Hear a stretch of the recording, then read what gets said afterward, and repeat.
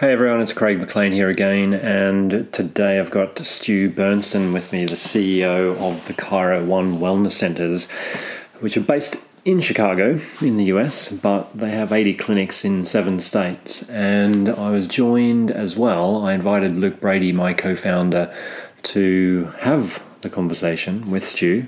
He was very generous with his time, as he always is, and we discussed lots of different things, including... we were sort of following this conversation on from his co-founder, Sam Wang, I had a chat to 2 weeks ago. Now, Sam went into all the detail of the business, and I just wanted to get a slightly bigger picture from Stu about how it all works. So we talked a fair bit about teamwork at the management level. We spoke about some of his mentors that he's had over the years to enable him to grow. And he talked about the fact that he's recently now having to hold himself accountable to a board of directors, which has really pushed his performance levels beyond what it ever was. We speak about how to keep his team of over 100 chiropractors motivated and engaged, and how the Chiro One company needs to work hard to provide quality for these guys to enable them to be successful. And we also got a snapshot of what he sees the vision of chiropractic to be looking like in the future. So anyway, strap down for an armchair ride with a difference. Over to Stu Bernston. Okay, so welcome back to the Chiro London podcast, everyone. Today I am joined, Luke Brady has joined me for one, my co-founder at Chiro London. But we're following up an interview we did with Sam Wang from Chiro One in the US with, I guess you're the co-founder of Chiro One, Stu Bernston. Yes. So welcome to the podcast, mate. Great to be on with you both. Now, let's just talk about where you are. I'm intrigued to know the location of you right now as we're chatting away. Yeah. So, talk about bringing to fruition goals and dreams. I was sitting in a seminar or retreat, don't remember which it was, but the goal was to write down 100 dreams and wishes. And you could start out pretty strong. And it's interesting how fast you run out. Like you get to like 25 or 30, you're like, okay, I'm dreamed out of what I'd like to have in my life. And so it took quite a bit of effort. And one of those things was to have a home in the mountains and a home on an island. And so the home in the mountains came about 14 years ago, and we have a spectacular ranch out in Colorado. And the home in the islands just came about a year ago. So I'm sitting in Puerto Rico, San Juan, Puerto Rico, about a block from the beach, and it's pretty beautiful. No, because when I reached out to you, I'm like, I think we've got to do this podcast when you're in Puerto Rico, right? Because that's going to put you in the frame of mind just to kind of give us some proper gold, right? So, right. If you're just sort of a little bit of space away from the day to day, maybe the thoughts come clearer. Yeah, it's been interesting, and in the last 5 months since all the coronavirus chaos, the ability to work remotely and be effective, I think, has been 10x.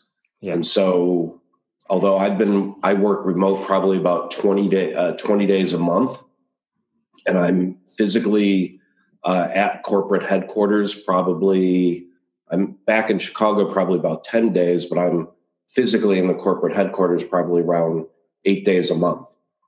Yeah. And I think our ability to engage and connect has had to kind of transform, in the last 4 months. and create ways for people to be effective, and people are far more open to it than having to be face to face. And for certain, there is a benefit to being face to face and knee to knee, but we've found ways to connect out of necessity, and there is no social distancing. There might be physical distancing. I hate the term social distancing, because here we are, thousands of miles away, maybe 3 time zones off, and we're not socially distant. We're connecting and sharing and engaged, although we are physically distanced. Now, I forgot to say that I'm in London in the UK, and Luke is calling in from Edinburgh in the UK. So, we're putting that to the test as well.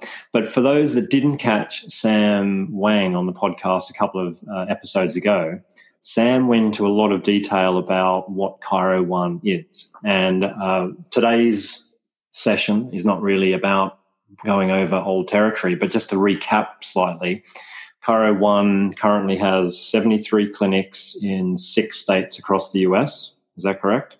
I think 7 states, and I think we're pushing close to 80 since you talked with Sam. Well, it was a week ago, so... So that's an interesting point, for the chiropractors, and I have the opportunity to be on a lot of healthcare stages. And there is a movement in chiropractic, and I think it's universal. I think the states might be a little bit ahead, but I do think it's universal in the larger chiropractic markets of consolidation and offices coming together, and doctors willing to move in and practice in a group setting, not the traditional term of a group setting where you have 10 doctors in an office, but in a multi-location group setting, all as part of a team delivering a more standardized care product like you guys are doing. Yeah. How do you think that? And even maybe why do you think that's sort of developed now? And has that been quite a logical progression, or is it something that's sort of come from a few people? Well, if you look across healthcare, it's happened to a great extent in dentistry. Mm-hmm. It's happened to a great extent in physiotherapy. There are physio groups in the states that have 600, 700, 900, over 1,000 locations. In dentistry, the same. I think some of the largest groups are 700 plus locations. And the barrier to entry is more difficult today. There's more regulations, there's more guidelines, it's more expensive. And I think there's a generational culture change that has occurred where, I've came out of chiropractic school in 1992, and about 2 weeks ago, I was sitting, Dr. Riekman, Guy Riekman lives about 1.5 blocks, 2 blocks away from me here in San Juan. And so he had myself, Dr. Eddie Diaz, who is a Life University board member and a chiropractor here in Puerto Rico, over for dinner. And we were talking about when we were in school. And so that was probably a 25 to 30 year delta from Dr. Riekman being in school in the 70s to me being in school in the late 80s, early 90s, along with Dr. Eddie Diaz. And we couldn't come up with anybody that, as a classmate, that didn't have a chiropractic experience. Like, they were there because either they did or someone in their family had experienced a chiropractic miracle, right, in their lives. Their lives were transformed by chiropractic. or their parents or their uncle was a chiropractor. There was some tight connection. Last night, I was sitting at dinner with another chiropractor here in San Juan, Sebastian Bonin, and one of his associates was at the table, and she made it to chiropractic school without ever being exposed to chiropractic. It was a career choice, not a vocational decision. She's turned on with chiropractic. She loves it, but it's a different mindset. They didn't go to school to chiropractic for the same reasons. And so I think the mentality is changing across healthcare professions where doctors want to practice and they don't want to run small businesses, right? The vast majority of us didn't go to school to go into practice and run a practice. We went to school to treat patients and make a difference in people's lives. And then we figured out, oh crap, in order for us to see patients, we actually have to run a business. And, I didn't think I was going to be running a business when I went to chiropractic school. It never even dawned on me, as ignorant and ludicrous as that might sound, never dawned on me that I'd be running a business. I thought, I'm just going to see patients. Yeah, the rest will take care of itself. Yeah, it wasn't even a thought, right? So it wasn't even, until I was in school and you get exposed to the business of chiropractic, and it's done so poorly anyway. Yep. But I think as the profession progresses and matures, it's a natural point that we're reaching. The other driving fact of consolidation is interest from outside of the profession into the profession. And so consolidation typically occurs in a profession, number one, to serve the professionals themselves, and number two, because there's some sort of financial gain to be made with an economy of scales, right? It's less expensive to run 20 offices than run 20 individual offices, right. 20 in a group versus 20 individual offices. Yeah. And so outside money has been pouring into healthcare. These large groups that I talked about are all private equity or money backed. There's some kind of outside investor. They were professionally founded, right? They were founded by a dentist or a physiotherapist or a podiatrist or a chiropractor. And then they built it to some degree of scale. And then there's a successful business model, and that attracts outside money. And then that's a whole different game, right? Because they're temporary investors. They're looking for a short-term return and then, grow it and sell it.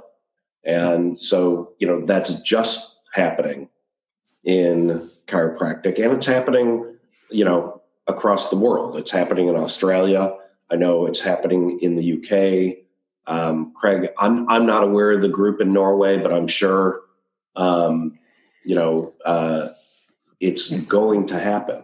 Well, it's funny that came into a discussion with one of my associates where George was heading to Norway this weekend, and his good friends that he studied with have just sold their clinic to this group. And I can't recall exactly the name of it, but there must be just one group within Norway that's doing it, because there's 5.5 million people. And according to him, apparently, that they're sort of trying to take a monopoly of the whole scenario, so then they can kind of standardize the offering of chiropractic. And they have the support, I believe, of the government in the provision of chiropractic as well, where it's a kind of a joint payment thing for patients and the government, where they both contribute.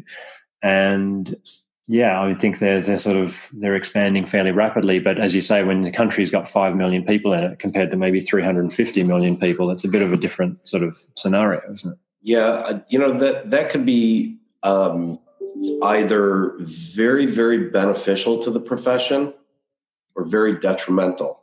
Yeah, it depends who's driving it, huh? Depending on who's driving it and the purpose of it. And I've had this conversation with Pat Gentempo, Dr. Pat Gentempo, over the years, and it's a theme that he used to speak on, and the importance of staying very independent and cash-based and not reliant on insurance companies. And, we've chosen to disagree. And while I get his philosophical standpoint on it, I took a very different approach, and we have a very different belief in and around working within the healthcare system versus outside the healthcare system. And I could really see his point of view, because it could be a slippery slope, and being quote unquote on the inside of the system. But we're starting to make some very significant headway and influence within the insurance industry, and starting to open up their eyes to shifting the paradigm. And, the paradigm within health insurance is to cover as little as you can, have to, right? So collect premiums, invest the premiums, and that's where insurance companies make their money, is investing premiums and paying out as few dollars as possible. And so how do you do that? Typically it's through cutting services, right? Yeah. And or diminishing the amount you'll pay for a service. And that's the easiest way. No one's ever looked at the health of the population that they're insuring. Up until probably only in the last decade has population health been something of interest to insurers.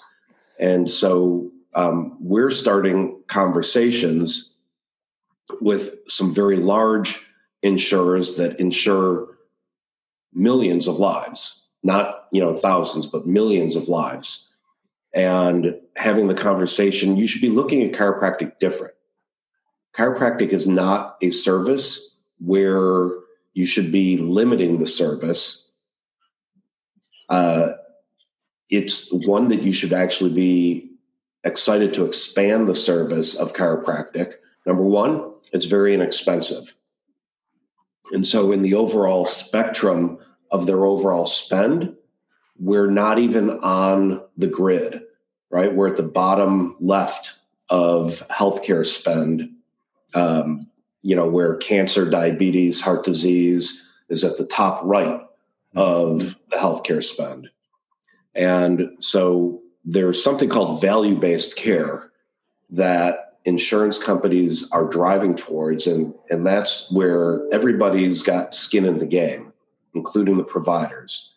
And so we're starting value-based contracting with the insurer, where they'll pay us our normal pricing, our contracted fees, but if we perform on a higher level than our average, and performance would be measured based on outcomes, then we would get a kicker, like a 10% premium on the fee. Yeah, well. And if we perform below our average, we would get a penalty.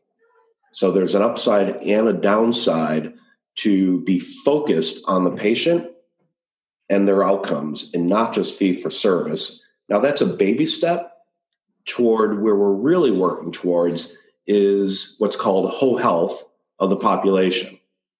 And so we're working our way towards being able to take risk and put our money where our mouth is. And as chiropractors, we've been saying for years, patients under regular chiropractic care have greater overall health.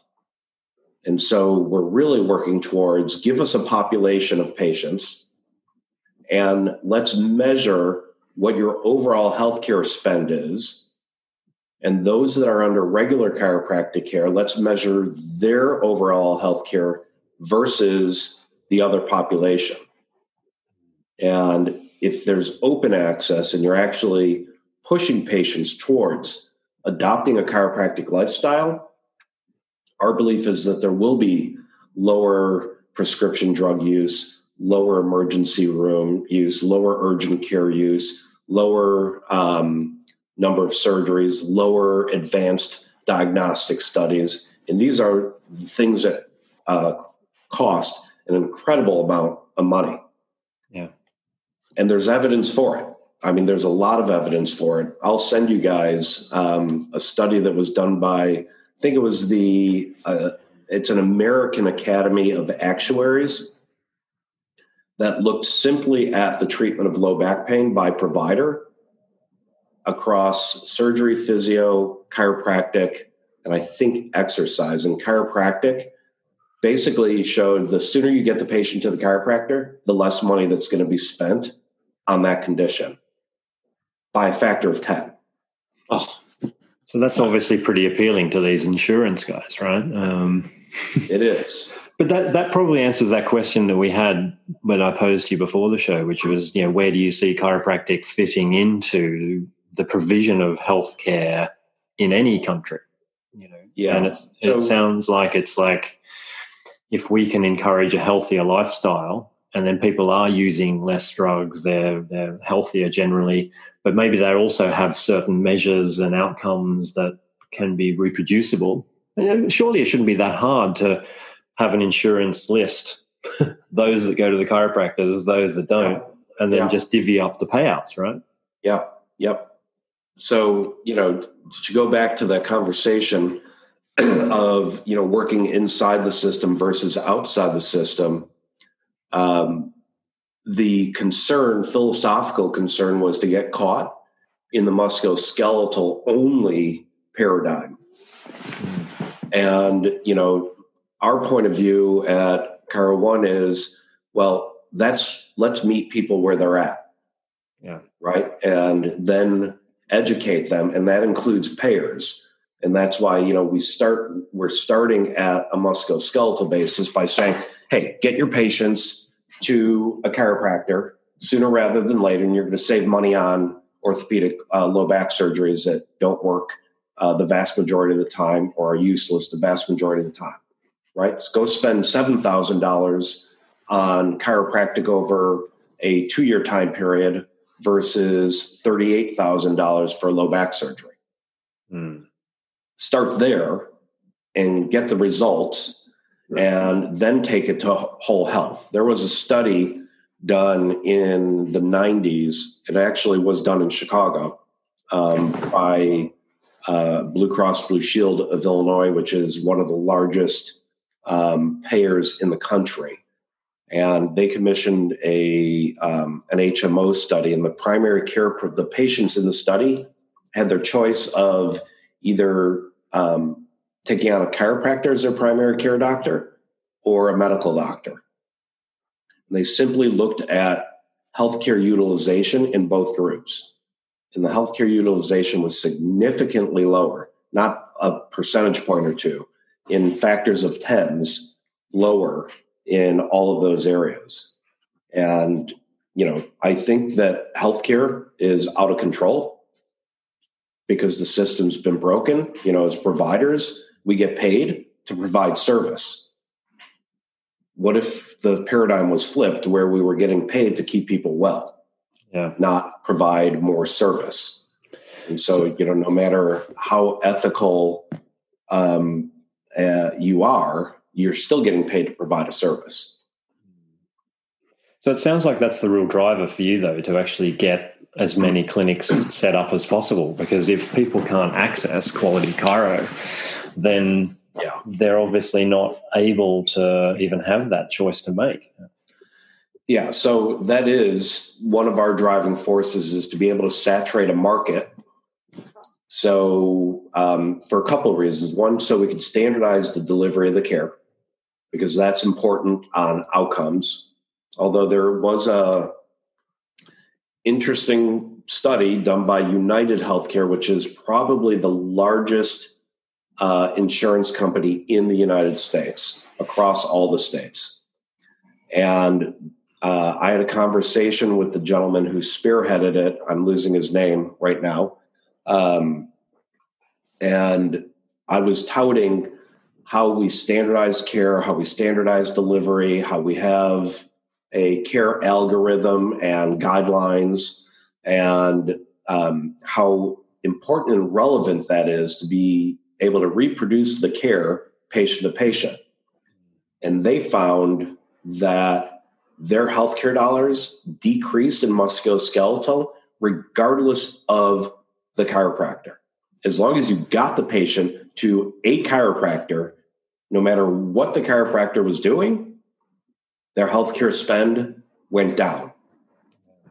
My observation is only because as a profession, we're more conservative in our outlook and our care. And so we're guiding patients towards more conservative care.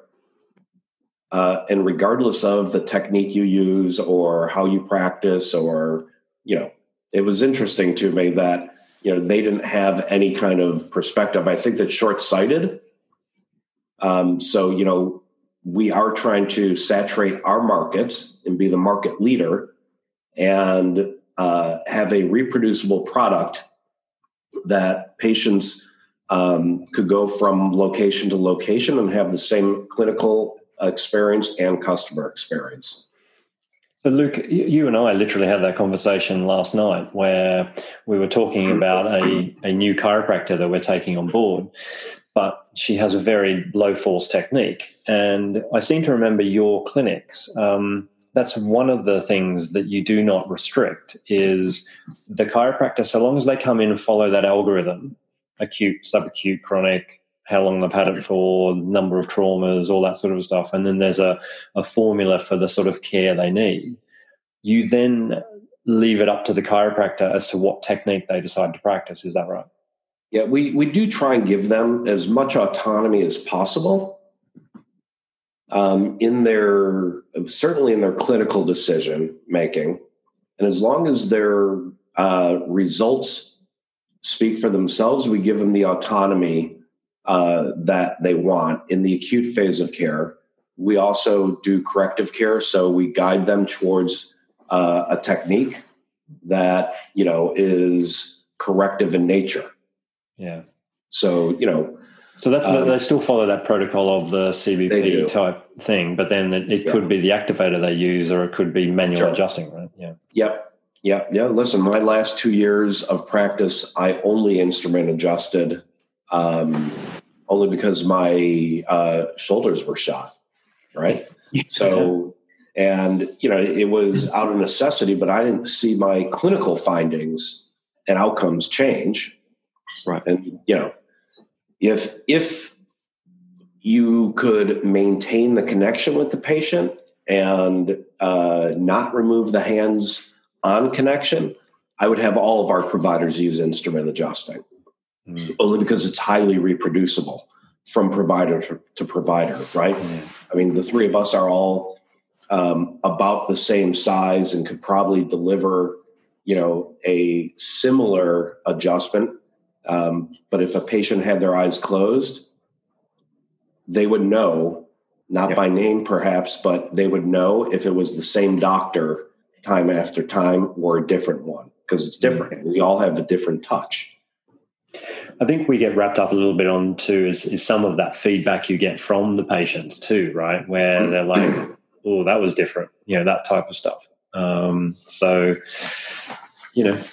Anyway. So, Stuart, how long were you in practice, Stuart? I practiced for about 16 years, 15 and a half years. Yep. Before we started Chiro One. Yeah.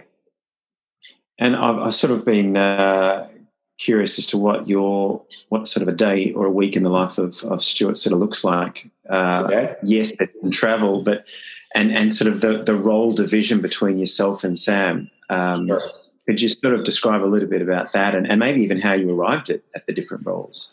Yeah, so I don't know if Sam went into it, but when we came together, there were 6 guys that founded the company. 5 chiropractors and 1 in the chiropractic industry, but not a chiropractor.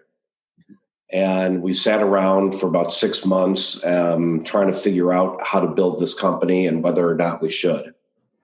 And we came up with a large enough why, too, and then we kind of had to figure out our roles. And I had been driving, so it was 2 companies.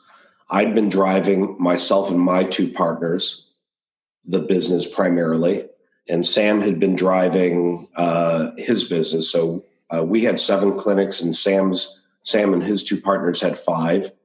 And so the 6 guys threw all of the clinics together, the 12 clinics together. And we started out with separating our roles based on experience and where we thought each person would serve the company best. And then it came down to Sam and I of who was going to be CEO. And I got the title simply because I'd been out longer and practiced longer and had more experience. And we thought it would look better from the outside looking in. And then the truth was nobody knew how to perform their roles, right? We're all chiropractors and running very small businesses that grew pretty rapidly. So we were really forgiving in the learning curve in discovering how to run our roles. And Sam and I naturally fell into a groove together where we shared an office for years and sat side by side and brainstormed and poked holes in each other's ideas and really became yin and yang kind of energy in building the company. And it was never any one way that each, took a stance and held that stance. Whatever came up, we tended to challenge each other to see if the direction of the idea was a good direction to go in and really get aligned in the growth. And Sam is highly detailed, system driven. He said, and he may have said it on your interview with him, he's not a creator, but he'll take whatever is out there and make it better. Mm-hmm. And that's true. Yeah. And that's where our procedures and protocols came from, where he observed what I was doing that took me years to do and wrote them down and built the procedures and protocols around them. Mm-hmm. And so, my job on a day-to-day basis is really to hold my leadership team to the vision and the growth of the company and support them in growing the company and fulfilling on the vision and the strategies. And Sam is down in the weeds of it. Sam is, at an operations level and knows an immense amount of detail about almost everything inside the company. He's learning to give some of it up, but he knows every system in the company. Like, I don't even know how to go into our time clock system, right?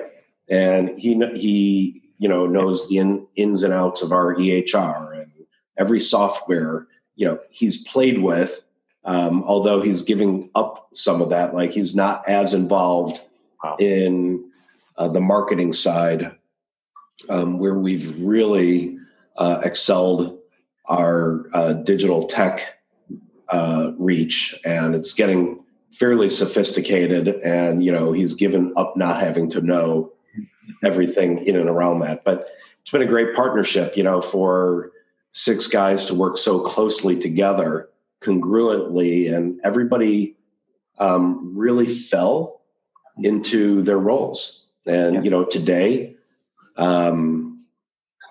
we have very different roles than we did 10 years ago. And so how, I imagine, as you were all feeling your way through the company and as it grew, I'm sure I know that there were some significant ups and downs. I was wondering if the core values stayed pretty much the same, or have you noticed that the core values have evolved with the company? And during some of the trying times, were there some real basic things that you fell back on and used to sort of leverage yourself back out? Yeah, I don't think we were unique by any chance of what we went through as a business. I think it was a normal progression. Mm-hmm. And it's probably true across all industries and entrepreneurs that are growing businesses.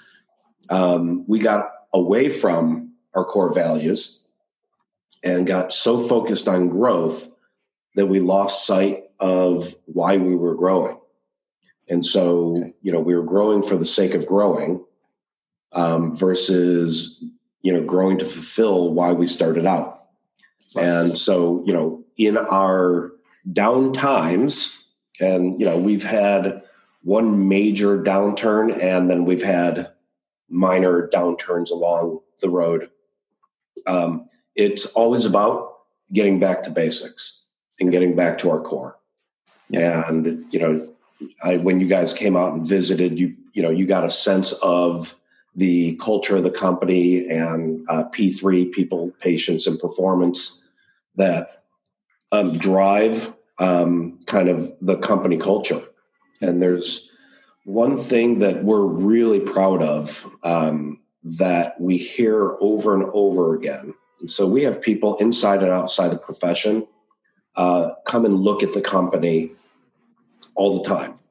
And, we're a pretty open book, as you guys experienced. And the one thing that we hear over and over again is, wow, you guys have a great culture. Like, the people here want to be here. Like, they drank the Kool-Aid in a good way, right? They love what they're doing. They're engaged, and, they see the difference they're making. And, that is a real balance, Luke, in handling business and maintaining the culture along the way. Yeah. Hey, I was just, when I can only imagine the early days with sort of, 6 alpha males all wanting to contribute and at the same time learning their roles. Forgiveness and understanding must have been a key element for everything. Were there any, are there any particular instances or maybe even resources that sort of helped foster that idea of forgiveness and understanding? Because that must be such a huge element with so many personalities. Yeah. The first thing that came to mind when you were asking that question is we were very early on in operations, maybe 6 months. And one of our founders had a friend who's run a couple companies and has scaled a company. So we went out and spent a day and a half kind of looking at his operations, how he scaled it, how he runs it. And then he was very gracious to sit down and call things how they were. Mm-hmm. And he pretty much said, okay, you've got 6 founders that are all alpha males, and everything I hear you guys, everybody's running the company. It's not going to work. And so you guys better figure out before you leave the room today, who's really going to run the company and who are you really going to back? And so we did. We left that way. And, prior to that day, everything was by committee, right? And we make decisions by committee, and it didn't work. It was very difficult to get anything done. And we shifted how we ran the business. So once a month, we would have a founders meeting. And then every other time throughout the month, you were an employee, right? And you put on your employee hat and you had a role to play. and you had KPIs. And very early on, we decided we don't really care how many hours you put in a week. If it takes you 8 hours a day or 27 hours a day to get your job done, that's what you had to do. And we're only going to base it on KPIs and reaching the metrics that we set out. And then when everybody, had their screw ups along the way, we did just have to forget, and support that person in getting their job done. So we weren't going to let anybody fail along the way. And, people have life experiences, and people get married and have babies and get divorces and all sorts of distractions along the way.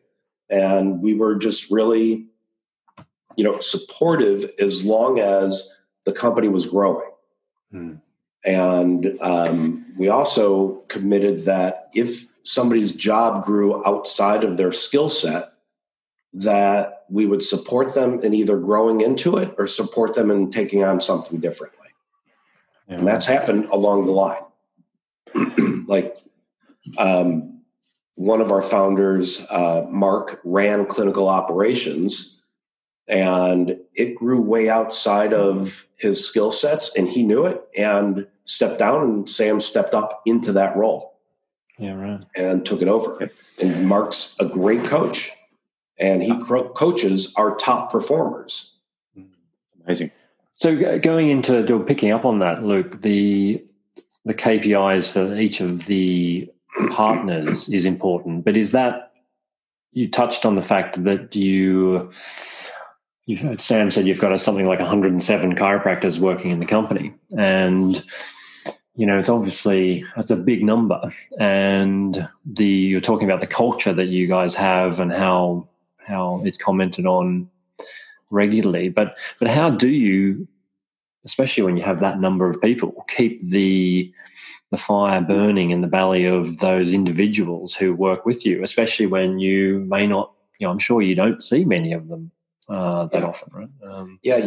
Today, I probably could recognize all of the docs and wouldn't know every doc by name because I'm not there, right? I'm not 100% connected, but I connect with our doctors at least monthly.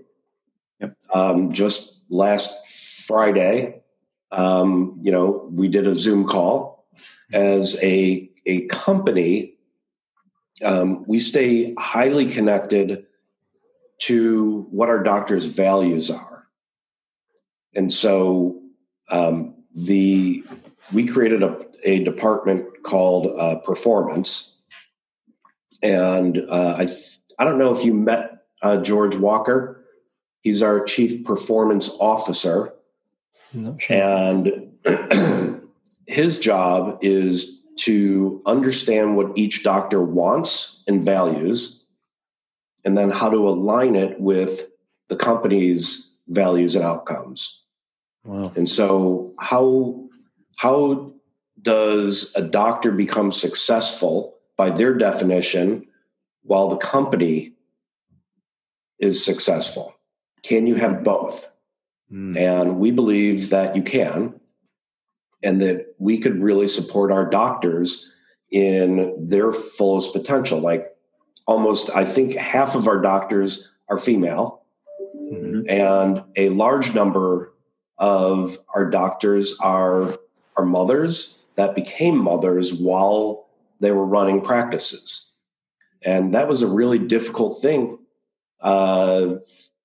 in the profession 15, 20 years ago, if, you had to choose whether or not you were going to be a mother or a chiropractor. Yeah. Right. And today, our doctors don't have to make that choice. They get to be both because we could support them. And so, that's just that's just an example of looking in. And I remember our earliest female docs saying, so, I'm a little bit afraid to tell you, but I want to start a family. Yeah. And we're like, great, let's figure out how you could still, maintain your practice and have what you want. And so that's really been a driving force in staying connected, because we care. We care about them fulfilling their purpose and their vision and their fullest potential, not in spite of the company, but because of the company. Yeah.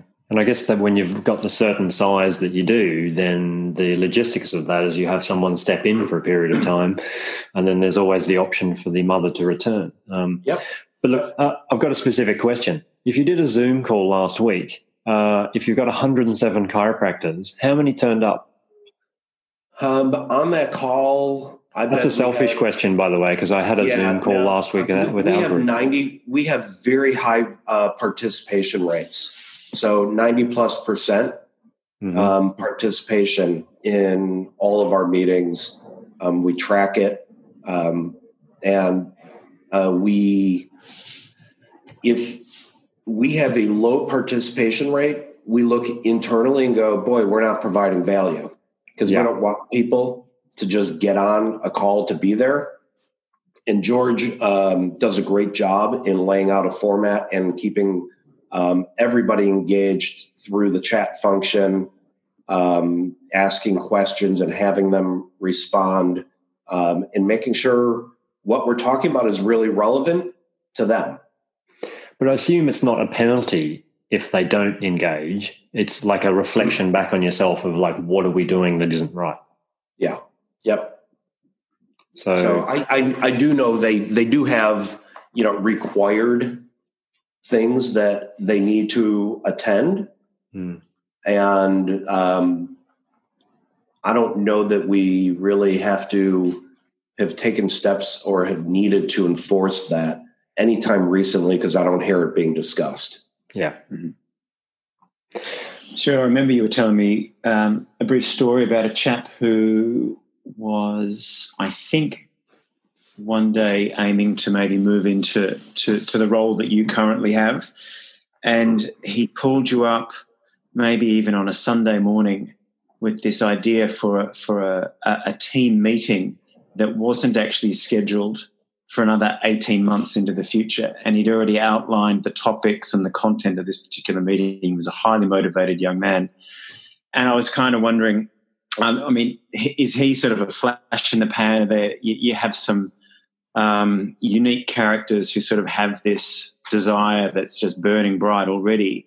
Or is that something that, you consciously cultivate? And do you remember who I might be talking about? I do. And, it's interesting. I've been guilty of it myself, of being highly engaged in something. And then I remember with a mentor of mine being highly, highly engaged in what they were doing and really turned on and said, I want to do this along by your side. And he said something very simple. He said, we'll see if you do. Yeah. Right. And I'm like, boy, that's funny. It kind of deflated me a little bit, but it was a gut check. And it turned out that I didn't.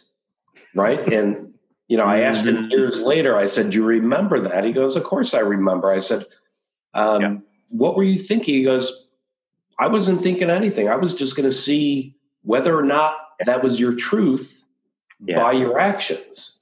And for certain, that comes up periodically. And the truth is, it doesn't come to fruition. And we certainly will foster growth, right? So one of the things we're very proud of is creating career paths for those chiropractors that do want to move from practice to supporting the company in another role other than a clinician.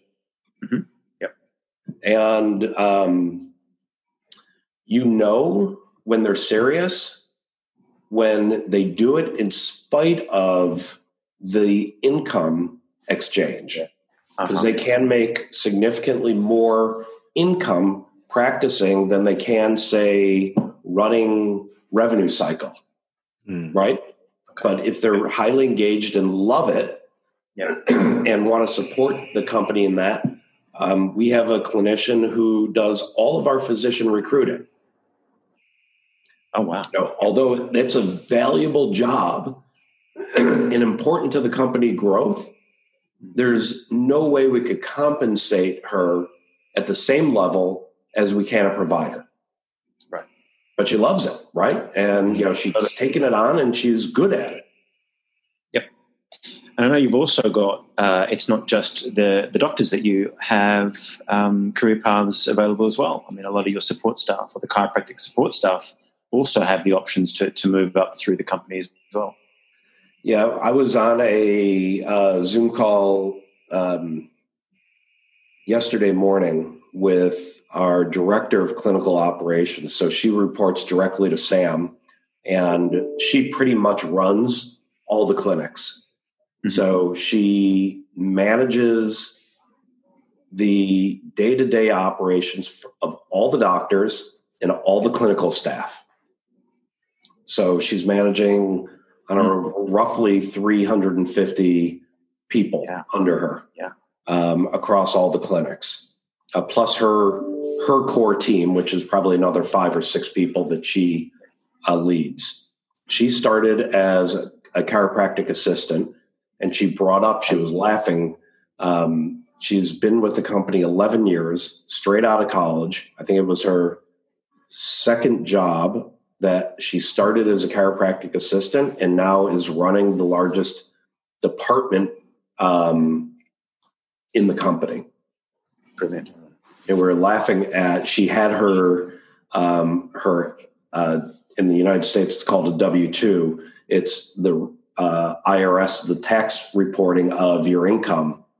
And she had it from her first year. And, I think she was joking that, I think she made $23,000 or $24,000 her first year.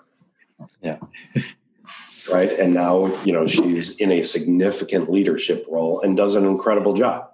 And, there's numerous people like that. And we get an immense amount of, joy seeing people grow and take on different roles.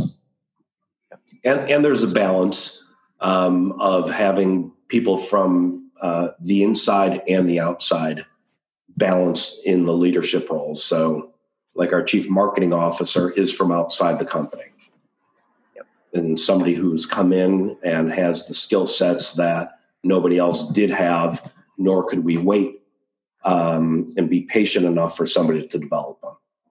So it's knowing, who could fulfill the role. And personally, I think both are important. One comes with historical knowledge, and one comes with, very specific knowledge about their department. Just to come back to maybe the idea of a mentor, it's not many chiropractors have the, I'm going to call it a luxury, if not a benefit, of having a Guy Reichman living a block away. Right. And I know you also have a strong sense of history in the profession and a lot of respect for it. Over the years, have there been any, significant mentors, both from in and outside the profession, that you've often sort of leaned on, and you feel free to name drop if you like? Sure. Certainly, John DeMartini has probably been the most significant long-term mentor of mine. One of my earliest consultants, Van Kerrigan, who was not a chiropractor, who worked with all 6 of the founders, worked with me first for years, and we co-ventured in offices, was a very significant mentor and really taught me communication skills and how to connect with people, which was critical in my 20s. It's interesting, for the first time, Sam probably went into it about 2 years ago. We took on an investor, and it was the first time I officially became an employee of the company. For sure I was an employee, but, we were founder owners. and reporting to a board of directors. And that's been an interesting adaptation to having accountability, and very positive one, where you have people that you are accountable to, and that aren't going to buy your bullshit when you're bullshitting. And it's been a great experience for me to really, on a quarterly basis, know what I have to go do and then report in when we have and have not. And there have been times where we have not, and sit there and have to go, well, no, we did not hit the goals that we said we were going to hit, and then just take it and take the feedback and then go back at it. I've had, a lot of, as I'm sure you guys have had, virtual mentors, right? That, somebody that you've engaged with either reading or, through audio, and was very fortunate in my early growth to get turned on to both inside chiropractic and outside chiropractic, of really studying masters of what they do. Anybody from, what everybody knows, Tony Robbins, to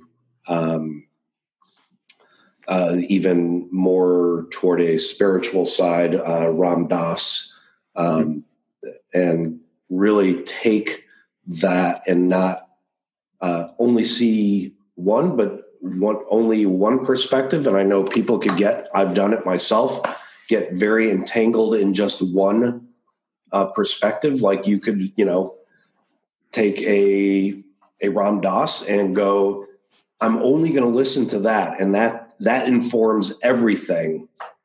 And, they become your guru, and you don't take in any other input. And the interesting thing is, I don't think any mentor actually wants that for their mentee. That they want a balanced perspective. Yeah, fun. When I have, I guess you could almost say, a couple of virtual mentors, and some of them are very close friends, and I'll find myself in a situation where I think, right, what would this particular person do? And invariably that person is going to sort of quote or refer me to one of their mentors anyway that they would have used in a similar situation. So it's almost like channeling what somebody would be doing as they're going through their own process of who would they fall back on or onto. And it can become quite a nice sort of rabbit hole to go down. In fact, I actually called a dear friend of Craig of mine, Don Murray, a couple of weeks ago. He didn't answer, but I left a voicemail, and I just said to him, listen, this is going to sound weird, but I'm just calling to thank you, because over the last few months, I've been in practice, and it's been a very interesting time for everybody, but there's been numerous occasions where I've thought, oh my goodness, what would Don do in this situation? And so he actually was helping me a lot without actually even knowing it, because I would just be asking him this question in my mind, and I would think, right, he would say this, and that's what I went and did. So anyway, he eventually returned my call and said that was a really wonderful, lovely message that he wasn't expecting. It was, it's a great comment, Luke. Many years ago, I was at a weekend retreat with CJ Mertz. I don't know what presence he has in the UK historically, but he ran presence in Australia historically. Yeah, he ran a huge consulting group, practice management group called the Waiting List Practice in the 90s. And I was at a retreat with him, and one of the exercises was to write down all of your mentors, and exactly what you said, ask the question, what would they do? What would they tell you in this moment? And it was so telling, that you can get a tremendous amount of feedback by referencing those people virtually if you studied, and know how they would react and get you out of your own mind. Yeah. The other thing that I think it was, excuse me for one moment. The other thing that I think was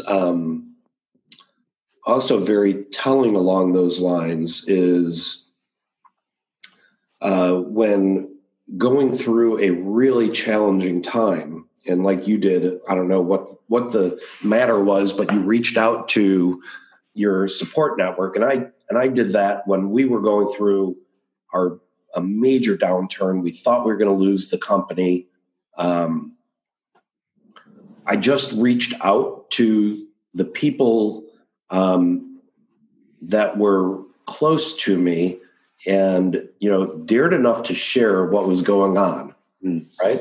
Yeah. And Pat Temple was one of them. Right. And he goes, oh boy, I went through that in 2007. And, the one thing I did was, kept telling myself, I look forward to the time that I could look back at this.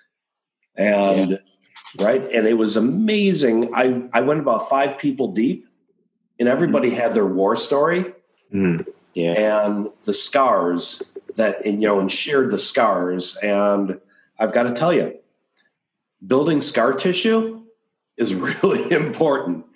Going through, the COVID chaos could have been catastrophic to our business. And it's made our business stronger, and we've shot some texts back and forth over it. And there are numbers that we've moved and acted quickly on. And part of it is because I've had the ability and the opportunity to lead through a crisis before. Yeah, and so, we weren't caught off guard and we were able to move fast. And a lot of it is because of the scar tissue that's been built up and knowing that other people have gone through it. Yeah. So, Stu, that's all very insightful stuff. And it must be quite an opportunity to have like that board of directors that you actually have to sort of present to 4 times a year. And we all know that, once you get into that little comfort zone, once you're, whether you're an individual practitioner or even running your own business where it's something you've created, but if you don't have anyone to sort of hold yourself accountable to, then you can end up just, so what if you don't reach that target, you buy your own bullshit. Yeah. Right? And I think you and Luke, could buy each other's bullshit. I think we are. Yeah. And we found the 6 of us, would do that. We'd buy each other's bullshit. Yeah. And, it takes some guts to say, okay, don't buy my bullshit. Tell me the truth. Yeah. The risk there is you're not going to get the courtesy returned. One of my earliest mentors said, most relationships somewhere along the line, you agree to buy each other's bullshit, consciously or unconsciously. Right. Yeah. And you both smile at each other. Oh, you buy mine, I'll buy yours. Yeah. Okay. It's a deal. Yeah. Yeah. So, but what does the future, you've obviously got some accountability and some plans, and Sam was mentioning it, and obviously since I last spoke, obviously maybe a couple of other practitioners have joined the group, but it's a pretty big vision that, I guess you guys have, and with the support of this other group, maybe that to sort of allow you and give you the capacity to do that, right? But can't make it any easier. What's the future look like? Yeah, we've always talked about reaching a tipping point in the United States where chiropractic becomes the first place people go to create a wellness lifestyle. And, people aren't asking, do you go to a chiropractor? They ask, who is your chiropractor? And if we want to take that step, one step further, who's your Chiro One chiropractor? And so where it just becomes such a cultural thing that like nobody is surprised that you go see a dentist, right? They don't go, oh, you see a dentist? You know, where they do with chiropractor. Oh, you see a chiropractor? You know, versus who is your chiropractor would be the paradigm shift. And so we believe that we have to hit a tipping point of society using chiropractors on a regular basis. And and one of the things you mentioned earlier is Norway. You know, we just happen to be in the US, so we need 1,000 clinics, all saying the same thing and giving the same message for it to sink into the culture. It would be, so that's what we're up to, right? We're building to a tipping point.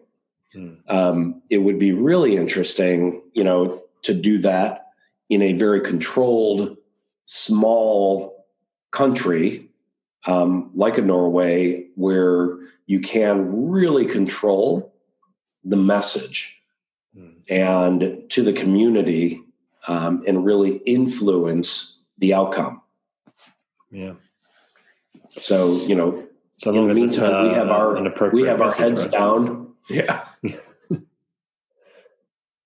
So, you know, and I think how many people are in the UK?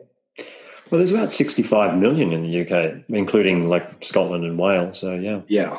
You know, a bit of a bigger chunk to bite off than 5 million in Norway. But, you know, I think it's something that is accomplishable.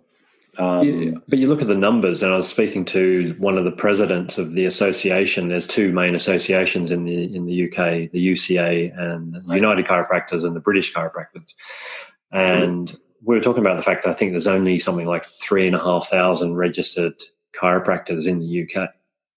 And when you compare that to 65 million, you know, I'm not great at the maths, but I don't think it's not many.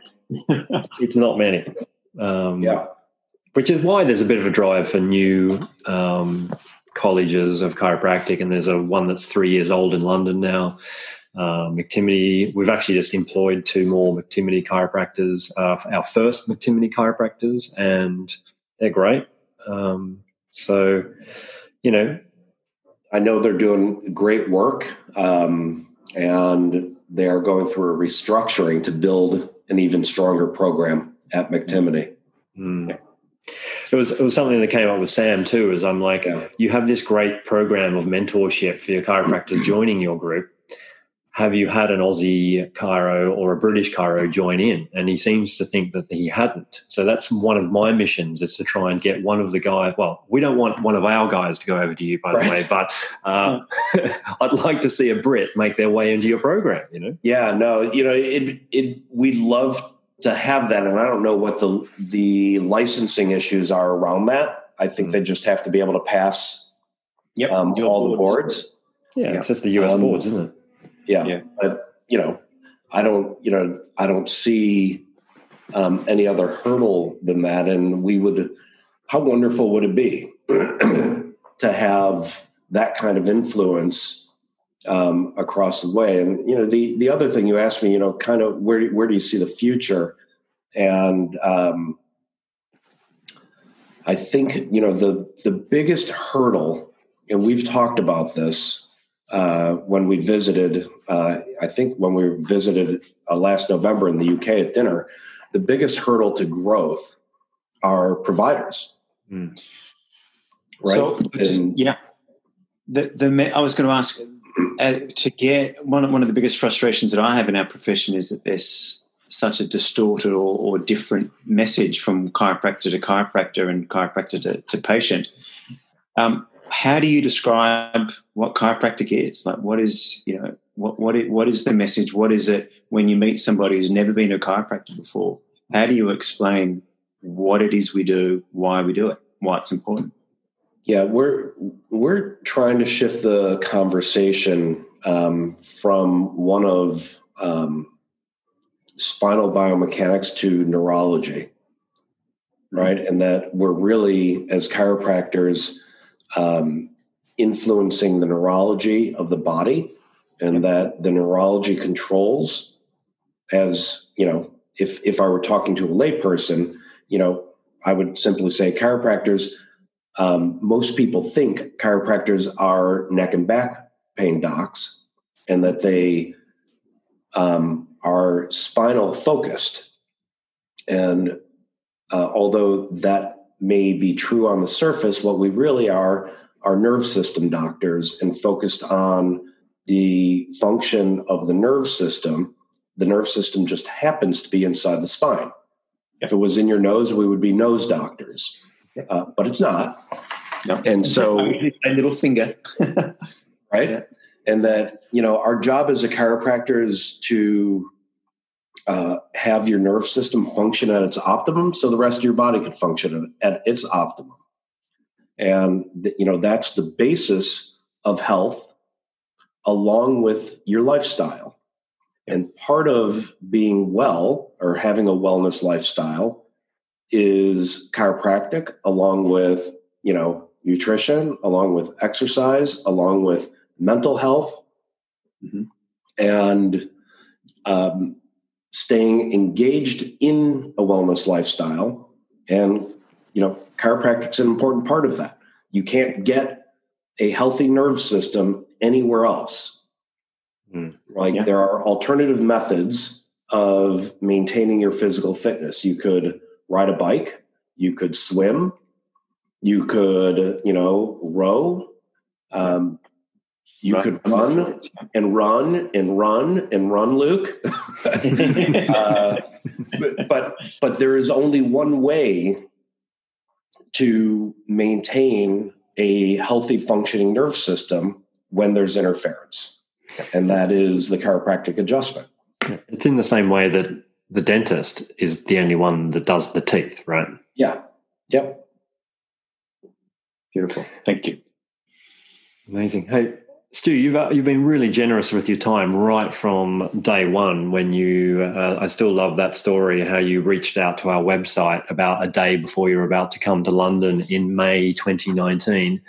And you were like, I'm in town for the weekend seeing a show. Can you give us a call? and then I'm like, who is this guy?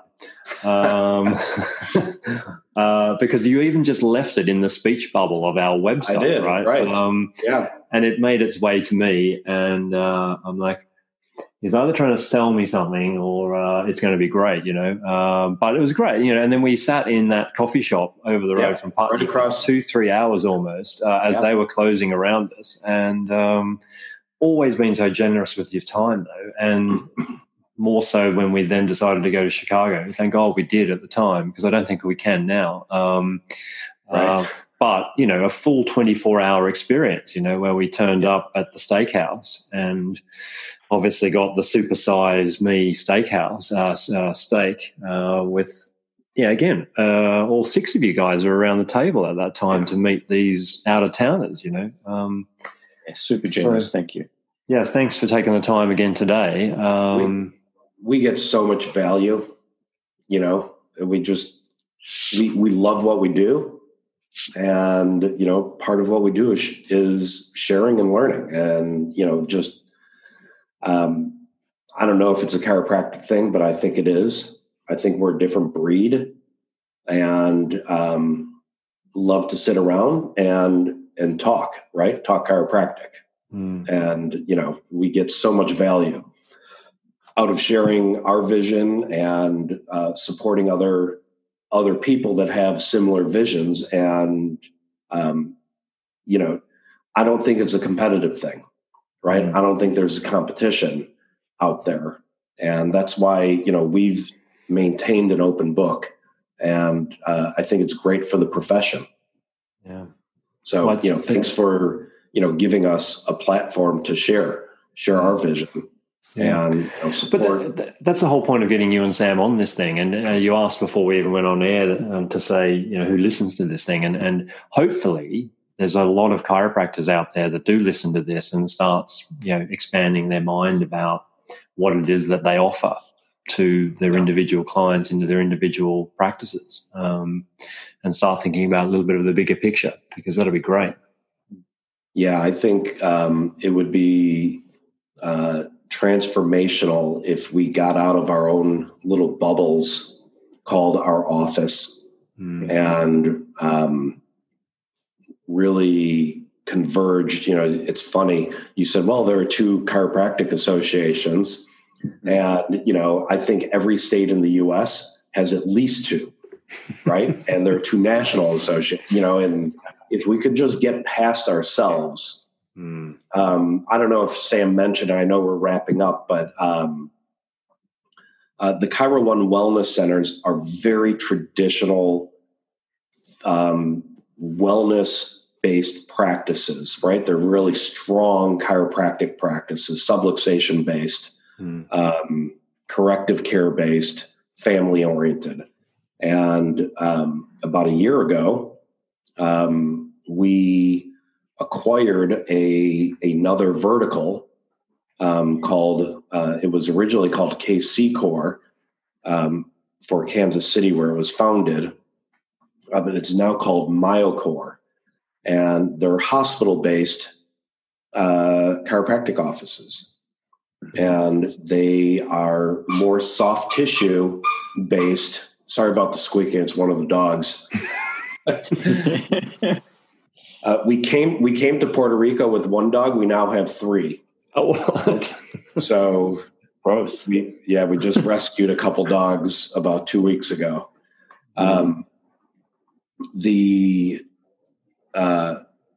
Just lost it with the dog squeaking. You were talking about the MyoCore, the hospital. Oh, the MyoCore vertical is chiropractic practiced a complete different way. Primarily soft tissue. They're doing, a lot of Graston and ART work, and it's a great brand. They do great work. And, it is primarily musculoskeletal based. And, the founder said, boy, we practice really differently. Are you going to make me into a Chiro One office? I said, no, I respect what you're doing. And there's a place for what you're doing. And, as long as you could hold both, there's a time and place for both. And there is time. I'm sure, Luke, you've accessed it with the amount of running you do, where some deep tissue myofascial work is critical, and you don't necessarily want to be adjusted for that issue. Yep. And I think if we could kind of in this highly polarized environment we currently are in, politically, if we could so to speak reach across the aisle, we have far more in common than we have different. Yeah. Well, that's one of my little goals, is to get the president of the other association on this pod and have a conversation with them. And I see it, one of my jobs is to actually bring those two guys together, because the reality is they're not offering that massively different thing, and it's just like history and ego that I think gets in the road of this thing. And if we're really serving our membership or our chiropractic community, we would bring them together. We would set aside and go, yes, I like to wear black shirts and you like to wear pink. Okay, great. How is that relevant? We're both wearing shirts. Yep. We have far more similarities than we do differences, and we could do far greater work together than separately. Yeah. Anyway, well, watch this space. We'll see, huh? Yes. Well, we keep pushing, right? We'll just keep pushing. Yeah. Right. As always, you're so incredibly generous with your time and knowledge, and I just want to thank you so much again. My pleasure, Luke. When are you guys going to make it back over here? As soon as they let us. You know what, though, Luke, you missed out on this in our private chat, but like the first thing Stu said with the podcast is like, well, I think we should record it in Puerto Rico. So you should come. Right. Oh, absolutely. And I didn't even look into the possibility as to whether or not that was, I was able to or not. So you could come to Puerto Rico. You have to have had a COVID test 72 hours prior to entering. Okay. And not necessarily, they just ask that you sign an online form that you have been tested, and whether you have the results or not is irrelevant. Right. Okay. Yeah, it's been interesting in Puerto Rico. Luke, we were looking for a new venue or a venue for some sort of gathering, and I don't think we were thinking far enough outside of the box. We were talking Yorkshire, not Puerto Rico. We Shar and I travel a lot, and we were talking yesterday that the amount of travel has just come to a screeching halt. And we were at dinner last night with our friend Sebastian, and we're like, the minute things start opening up, we got to get to Italy, we got to get to France, and just we got to get out of our little zone here. Yeah. And that's a great way, you spread the message, and that's how if everybody was traveling and seeing that that we all share, we're all human, that we all have more similarities than differences. And I think now is such an important time to be reminded of that on many levels. Yeah. Cool. All right, guys. Let's wrap it up. I'm just going to, thanks very much.